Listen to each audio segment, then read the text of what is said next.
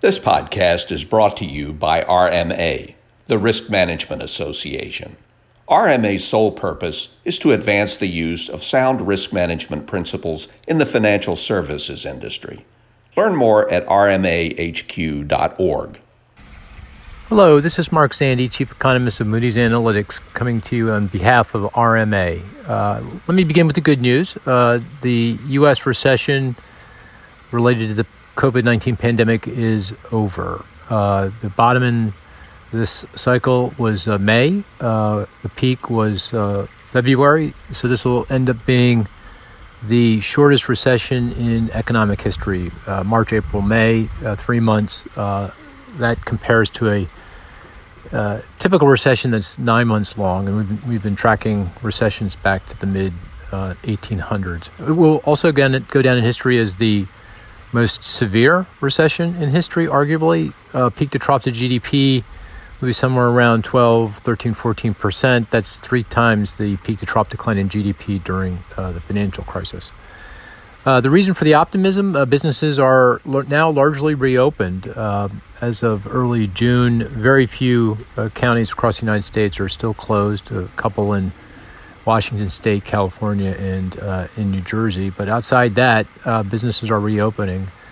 And the other reason for optimism is the policy response. It's been very aggressive. The Fed has done a good job erecting a firewall between the mess in the economy and the financial system, which is operating well. One of the reasons why the stock market has come back as strongly as it has. And fiscal policymakers, Congress, administration have put forward a lot of support, $2.4 trillion in tax relief and increased spending, 13, 14% of GDP.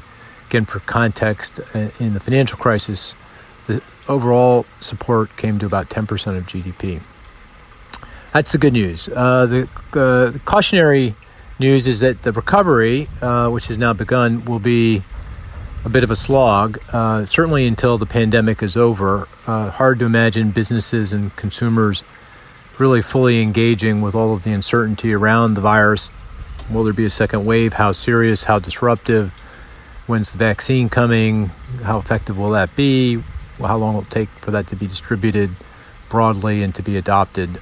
These are questions that are not possible to answer, and as such, that'll put a weight on the willingness and ability of businesses to hire and invest, and consumers obviously will remain very cautious. Even on the other side of the pandemic, which is hopefully sooner rather than later, we get a vaccine or some kind of therapy that works well enough that we're all comfortable with it.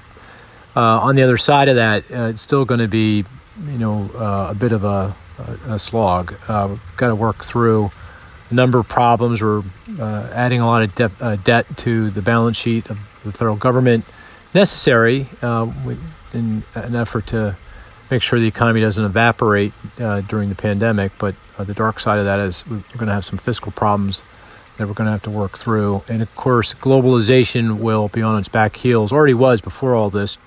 Trade, immigration, foreign investment was already impaired, in part coming out of the financial crisis, and certainly President Trump's no fan of globalization.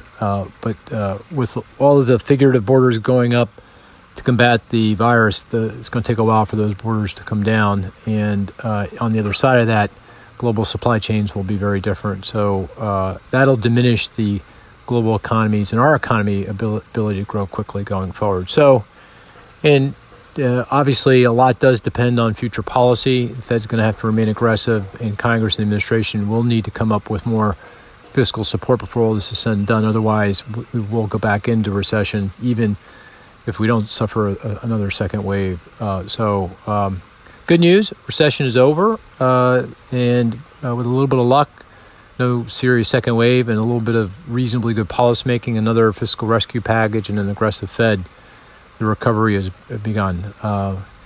It won't, though, be until mid-decade before I think we all feel like we've fully recovered from the COVID-19 pandemic.